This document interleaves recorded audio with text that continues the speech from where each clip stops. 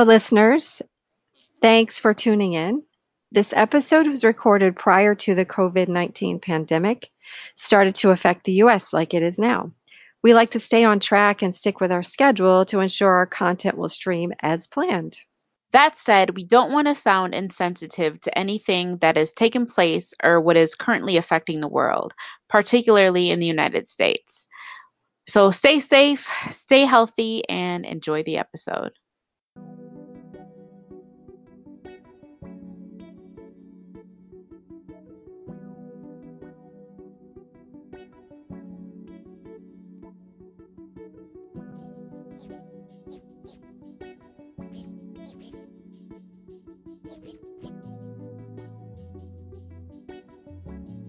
Welcome to season 3 of the Myelin and Melanin podcast. I'm Dawn. And I'm Dana.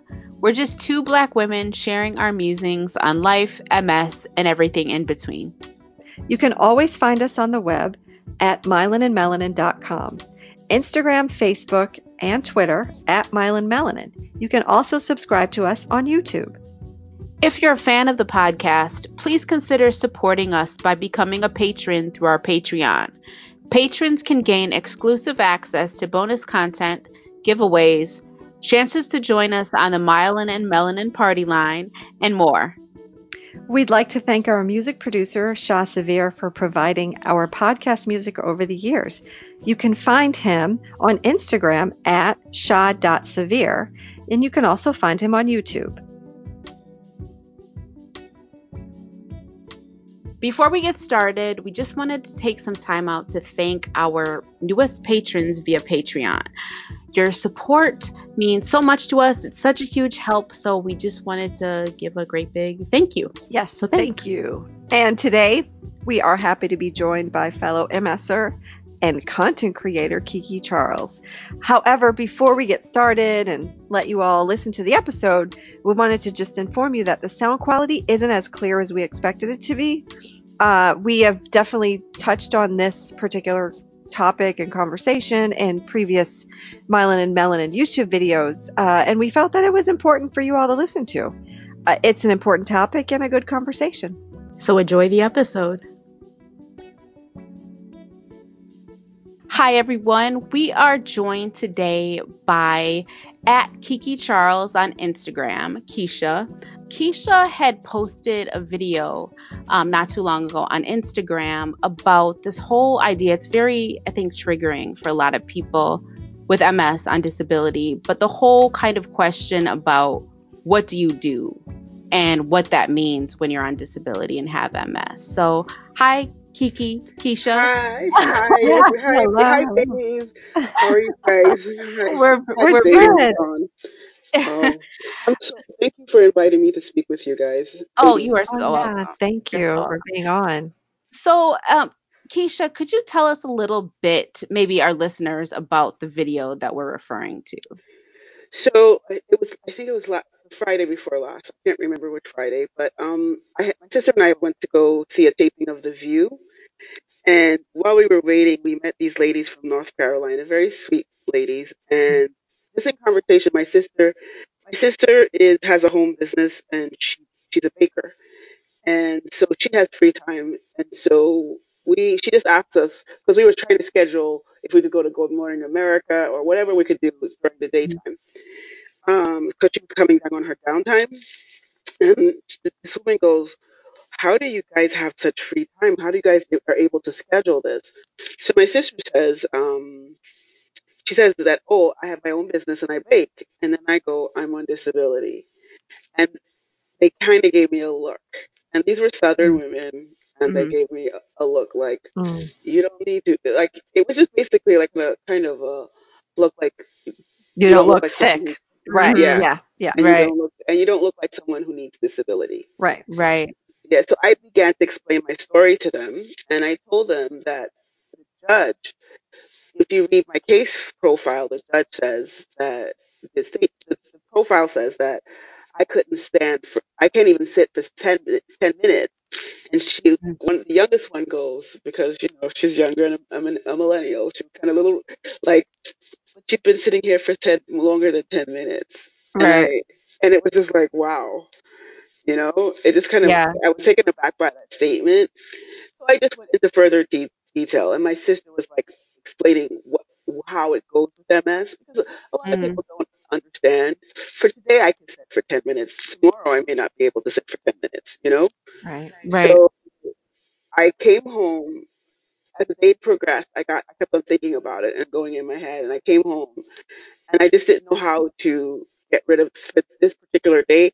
I didn't know how to get rid of that feeling of inadequacy for not Mm. working. Mm. Mm-hmm. So I just had to ask the people out in Instagram world who are Uh, chronically ill, how do they get right. rid of it? How do they get rid of that feeling? Because my husband never says anything about it. He's Uh, very gracious, and and I do, with my disability, I do participate in paying bills and paying rent and all uh, those different things, right. and I help out. But in that moment, it was more of her look and not the questions that made Mm. me feel so inadequate and Right. made me feel like I wasn't contributing to society the way I should. Mm-hmm. Right. You know, Right. Can I so ask? that's how that video came about. Okay. That Mhm. is such a like triggering thought. You know what I mean? So I Yes. could completely understand your video and I could relate to that. Can I ask really Yes. quickly before I just like dive in, Mhm. what year were you diagnosed? 2012. Ah, okay. Okay. Okay. Yeah, what was your first presenting symptom? Did you have optic Oh, neuritis or okay. uh So I have a long story. I Mm. presented in 1986. My first symptom was presented in 1986. Wow. And it was, I had continuous migraines and I was Mm. losing my vision Oh, with the okay. migraines. So my mom took me to a neurologist in New York in 1986. And he told my mom I was psychosomatic. wow. And Well, Yeah. yeah. So then I presented again in 1997 at 26 going on 27. And the doctor thought I had MS, but he only gave me a blood test. And he said the blood test showed I didn't have it. So Really? I did not know. So when I told so fast forward to 2011, I got another migraine. I got a complicated migraine. And this mm, migraine lasted a long time. And then when they finally got this migraine to break, I then went into getting symptoms of trigeminal neuralgia. mhm. So they were like, no, we have to give you an MRI. And when they gave me the MRI, I was diagnosed with MS. Wow. Yeah. That is really It interesting is. that the doctor gave you a blood test and said, "No, it's not MS." Like, no, that's not how it Well, and works. then I did how they not were know this. yeah, like, they seem to be dismissive, so that kinda speaks to Right, the thing that yeah. you and I have been talking about too, Dana, you know what I Yeah. mean, about Yeah. the care that we get as women of color or, Black women. Mhm. Yeah, Mhm. that's interesting. Right, but, of course, because you don't know that, like, you're coming in with these symptoms and, okay, the doctor gives you a blood test, like, "Oh, no, it's not MS." Yeah, you aren't gonna necessarily know that it's beyond just having a blood test Right. to diagnose MS. Wow, that's a whole other issue. That's really irritating. That being a Black woman and getting a proper medical diagnosis is Yes. a whole topic for like Yes. months and months and years just to unpack Oh, it. yeah. Oh, yeah. I had to fight. Like, part of my story is that I had to actually fight for a diagnosis because before 2011, I went in and they thought I had congestive heart failure. So I was telling cardiologists things that Uh-huh. were if I had told a neurologist this, they would have then said, "Oh, something's wrong. Let's test you." Right. But the heart doctor was like, "Please get off of Google," because I actually thought that I was going into early onset Alzheimer's because my memory was just going. I used to have this Uh, brilliant memory. I couldn't remember mhm. words, just things, this dizziness, all these things. I would explain to Right. them, and they were looking at it from the perspective of, we think this woman has congestive heart failure, and those are not symptoms of Wow. congestive heart failure. So they were just Right. dismissing everything. Oh my So that's gosh. why even then, from 2009 to 2011, it took a while before they said, when I got that migraine, that's when they finally sent me to the neurology department. Wow. Wow. So, and it was my doctor, my primary care. He read my whole file, and he was just like, "You fought hard for a diagnosis." So now Yes. I'm a fighter, and he's like, "Please don't fight with me today. It's not, He's just like, you don't have to fight all the time. You have someone in your corner right now. But it's hard when you've gone through the Yes. that kind of steps that I went through to get a diagnosis, and people don't Right. understand. And it was that doctor who said, "Oh, I thought you had MS. Well, you have fibromyalgia, and fibromyalgia hasn't become a legitimate disease until recently. So Right. they used to think I was, again, psychosomatic, and it's just insane. So, Right. Wow. so for me, I don't think the numbers are rising. Like, I don't think there's this tremendous increase of Black women or women of color getting Mm. um, multiple sclerosis. I believe that they're finally diagnosing the women properly. Hmm. You know, That yeah, that's a good point. That's a good point. Um, God, that just really makes me mad. The whole blood I test know. thing, you, like you don't have a mask because of blood. What? No. Yeah. Wow. you sound like I am so sorry. yeah, my neurologist was livid when I told him. When I Yes. had to tell my whole story Wow. to him, he was just absolutely livid about the blood test. Right? Oh, goodness. So, okay. Yeah. What were you going to say, Dawn? So yeah, okay. So I'm sorry to digress here, but Mm, yeah. So going back to the video, it really like touched me because I think when you have an MS diagnosis and you reach the point of going on disability, you do feel like all of those emotions that you brought up in the video. And I responded to you and I was saying, yeah, I can completely relate mm, to what you're saying. And through, my meditations and just like being still and quiet and listening to my inner voice and like really grappling with the emotional part or the emotional Mm, aspect, I should say, of like giving up a job that you had for so long and like what society tells you to do, like go to school, get a job, work hard, get on get mm, on your 401k, have that mm, set.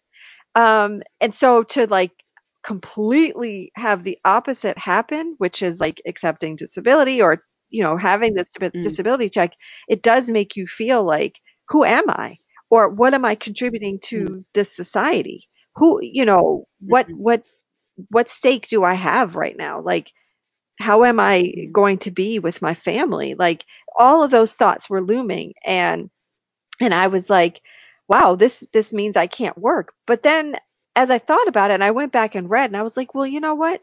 No, I can work. I just can't work in the under the norm of what society tells you.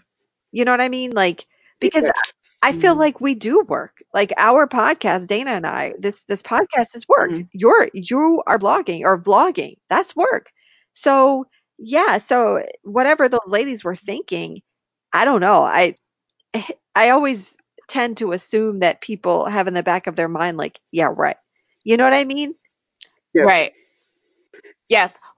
It digressing too a little bit. You had first of all, the video, it's just very packed and loaded with a lot.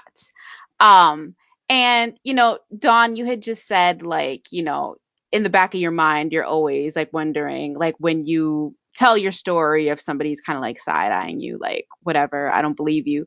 But Kiki, you had mentioned in the video that you weren't really framing the discussion as, from the perspective of a Black woman with MS. You were just, sharing your story and your Mm, experience. But I totally think that being Black and on disability means something. And I say that in the sense that there are so many stereotypes that people have about Black people being lazy and not wanting to work and all that. And I know for me personally, when I, if I say I'm on disability and this, that, and the other, like in the back of my mind, I'm wondering, like, are they thinking those things? Is this just some lazy Black girl who doesn't want to work? So I think that those are things that could potentially play in people's minds. I don't know. I mean, that's just the way that I think, but I don't know. I understand what you're saying. Mhm. I did when she looked at me and she was Southern and she was Right, European. right.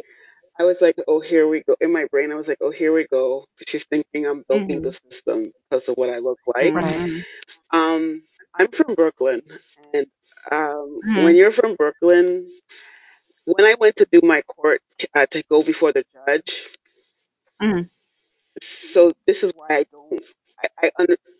don't kind of take that kind of stereotype on, because Ah, when I went in, it was mostly Europeans before the judge, ah, so I know what truly is. So right, I don't. It was like maybe 3 or 4 people of color versus 20 Europeans, right, and so I know that they paint a picture of us being lazy and right, milking the system, but I know what the reality truly is, right. because Yeah, of I'm a course. data girl and I'm a statistic girl. So I read data and I read Mhm. statistics and I read everything all the time. So Mhm. even though I had that moment of here we go, and then sadly I Mhm. classified her as a Trump supporter. It just my brain just went a whole different. Mm. Right. And I don't know if that was Right, what the girl was, and I don't know if that's what she was right, thinking. But for a second, and I in the video I mentioned, I do not believe whatsoever that that was their intention at right, all. right, Because right. when I started discussing everything, they listened aptly, they were respectful, they asked questions. So that's why Mhm. I had to push that out of my head and say, okay, this is Right, not necessarily. And right. one of the other reasons was like yes, I'm doing these videos on the perspective of a Caribbean American woman with MS, Uh-huh. but there's just some Right. things that are universal, and that feeling of Mhm. inadequacy is universal Hmm. when you cannot Yeah. Oh, you can't definitely. work. So that's why I kind of mentioned that, and that Yes. particular thing I mentioned as not being about me being Black, because I really didn't take it, Right. even though that second I took it, it kind of went in and out of my head, Right. as the conversation progressed. Right. Because it's Hmm. beyond that. Yeah, I definitely. think I get it. what I think about also is that there's another component to this. People want to know what you do because they want to know how you live. Like, what kind of money do you bring in? Where can I categorize you? What class can I place you? You know what I mean? Like, whether Hmm. you're black, white, purple, whatever. That's Mhm. just how this society is, unfortunately. Like, what you do almost defines you. You know what I mean? And Yes. that's Mhm. really difficult, like, to subscribe to. I don't wanna be in your category. I wanna be in my own. And I'm comfortable doing what Right. I do for myself right now, and I define me. You don't have to. Right. That's the thing. Like I really, as I was reflecting on your video, I really think that it's really about redefining what work Yes, means. You Hmm. know what because I mean? society's Like, obsessed with work and the way that we see it right now. yeah, exactly. I mean, I know, just I'm gonna just speak for myself. I'm on disability as well because MS, fatigue and all those things. That being said, I feel like I earn every penny of my disability check. And it's your Amen, You know what money. I'm sister. It's saying? your Like, money. Yes. Yeah, you right. worked Yeah. for it. Yeah. Yeah. Yes. Yeah. It's so Right. true. I've been working since I was 16 years old. Life happens. I got MS and I had to go on disability. But that being said, and I'll speak for you too, Kiki, like in the advocacy that you do, your videos and things like that, you earn every penny of that disability check. And that's what you do. Hmm. You know what I'm saying? So I think like the whole like what do you do? Like it's just such a loaded triggering. It's a triggering question, and honestly, for a stranger, in my opinion, people can disagree. I feel that is intrusive. You don't need to know what I do. Ask me about something else. Like, where did I get my glasses? Where did I get my jacket? You know what I mean? Like, I don't want to know what you do. I don't care. I don't care how you make money. I don't care whether or not you shop at the local grocer or Whole Foods. Like, it just doesn't matter. Yeah, You know what I yeah, mean? I Like, do. That's it, but people are gonna ask. yeah, I mean, they that's are. just the Yeah. thing. Like that is what people do. Like, what do you do? Yeah, I It, mean, but I think too, it's like really like we need to take it upon, and I'll just say we, like people who are chronically ill, people who have MS, people on disability, like really have to take it upon ourselves to like reframe what that means to yeah, us, I guess. yeah. But that's a process. It's not an automatic overnight I think thing. Mhm. it's Yeah. such an American cultural question because even in church, Mhm. and my faith is so much with it. Even in church, Mhm. it goes. You introduce yourself, you say, and then sometimes when I was in the evangelical church, it was, the question was, what ministry are you in, and what do you do? So you're always questioning. It's like, so in the church setting, it's about what ministry, and then it's so what are your two jobs basically. So I think it's Mhm. just an American thing. And I've never, I Yes. like I said, normally if somebody asks me what I do, I'm not offended. I will explain. But I wasn't even offended. I just was Right. her look, and that look triggered something in me, Yes. And Mhm. yeah, it's hard. It's like because I was a workaholic, Yes. so I would work Yeah. 40. Somebody who worked 40 to 60 hours a week Uh-huh. and then not working. And it was the way I Right. stopped working was like progressive. I quit my job, then I went Okay. on missionary trips for a year, then I worked again, and then Mhm. I was in a bad situation, left that job, volunteered Mhm. 60 hours a week, like I had a job at a church. And I mean, I was like really having Mhm. a job and that I wasn't being paid for. And then I went Right. to another job working for an NGO, and then I got sick. But even though I got sick, and when I say I got Mhm. sick, I just my with fibromyalgia, I could time when I thought I just had fibromyalgia, I could time how long my pain would last, Mm. and then I would just like go out for a day or two, and then I know I could start work. I could go to work, but Mm. it was not. It was started to grow from 1 day to 2 days to 1 week to 2 weeks to 3 weeks, where I just couldn't Mhm. function. And then I was volunteering, and I've always volunteered, and but by 2015, I couldn't even do volunteering anymore. So Mhm. where 2016, they were like, "You just can't work. You can't even volunteer. Like, there's nothing you Yeah. Yeah. can do right now because of how bad your fatigue is, how bad your walking is, how bad your standing is, everything." And Mhm. these are state doctors, and I don't think Right. people understand the state doesn't want to give you disability. So when their doctors say that you cannot Right. work, they mean you cannot work. Yeah. I think and I'm just thinking about this too, like from my perspective. Like, I'm sure like those words, like despite how you feel about yourself, like that, I can Mm, work mentally and these things, like seeing those words on the report, you can't Yeah. work, that's a thing in and of Right. itself, regardless of how you see it. yes. But And yeah, my yeah, that's a question lot.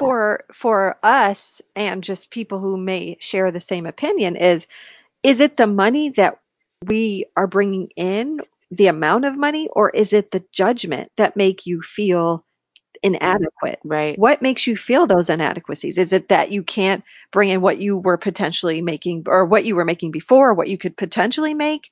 Or is it the judgment that people bring to you?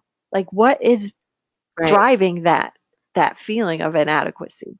I don't know. I need to think about that Right. like really quickly, but what is it? Yeah. Right. What do you think? What do you guys think? For me, it's both. Um, Mhm. I went from having like close to six-figure income to having nothing. Mhm. I mean, Mhm. like I had to go bankrupt to get medical because I had Yeah. no insurance. when I worked for the NGO, Mhm. like NGOs, they don't give you insurance, you know. So I went from not having insurance, from having the most wonderful insurance to not having insurance, and then volunteering and not having insurance Mhm. again, and being able just to go out because of the money I made, or go and pay for my missionary trips and do all that stuff. I know, Right. okay, I can explain it. I feel like I've lost a sense of power along with that inadequacy. So me not being able to work Mm. takes as a person with control issues, it takes away my power to control certain things. Yes. And Right. then Yes. you see, Yes. we're in such a culture of you. It's especially in New York City.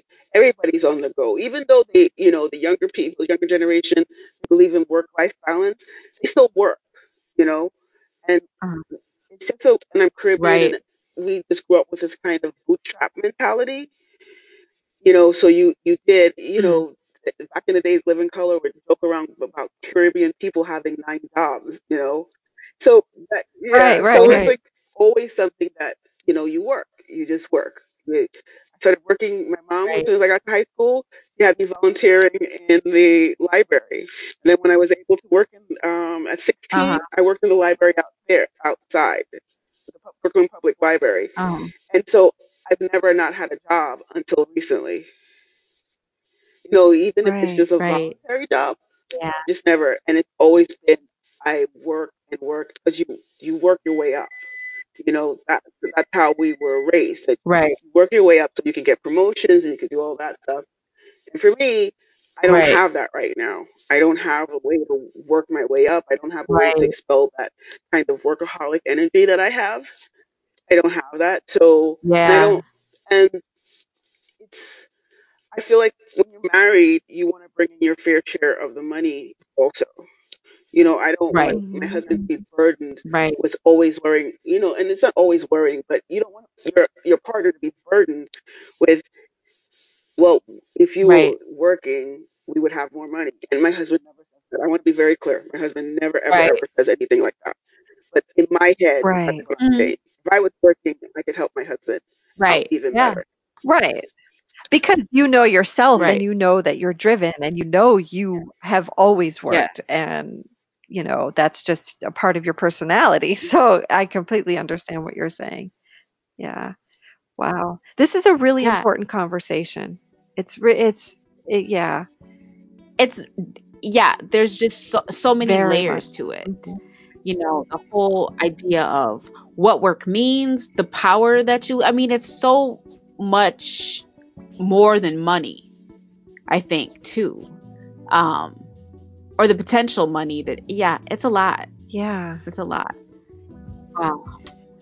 Thank you so much for Yes, sharing your thank you. story, Thank Thank you. And you. thank you for Keisha. posting that video Oh, and just kind of like thank sparking you. that. Yeah. No, thank you, ladies, I can say guys, thank you, ladies, for inviting me to have this discussion. You're Thank you, welcome. You are guys. so Yeah. welcome. Yes. And I think it's like a conversation that needs to be Yes, I do. continued. Yeah. Yeah. I do agree. Um, Yes. and keep making these videos. They're pretty incredible. Thank you. Yes. Yes. How can people find you on social media? My Where do they go? They go to Twitter, and Twitter is where I politically argue, and it's all Keith Charles. Twitter, Okay. Tumblr, and Instagram. I have Facebook, but that's just from a private, for my family and friends. But the rest of the Right. things, I'm publicly known as Keith Charles. Thank you so much for sharing your story. And like we said, please keep the videos coming. Thank you very They're much. amazing. You're amazing. Thank you very And much. you have an important Thank you for voice. So, yes. your podcast. I don't know how I discovered you ladies, but oh my God, it's just so informative. And I send it to people who don't even have MS. I just send it out and say, please listen to this. So thank you Thank very much. you. That Thank means a you lot. so much for Thank that. you. Yes, it really Yes, does. Thank you. But yeah, so would you consider coming back at sure, some I point in will. time? If you want, anytime. Okay, perfect. All All right. right. Thanks a lot. Take Okay. care.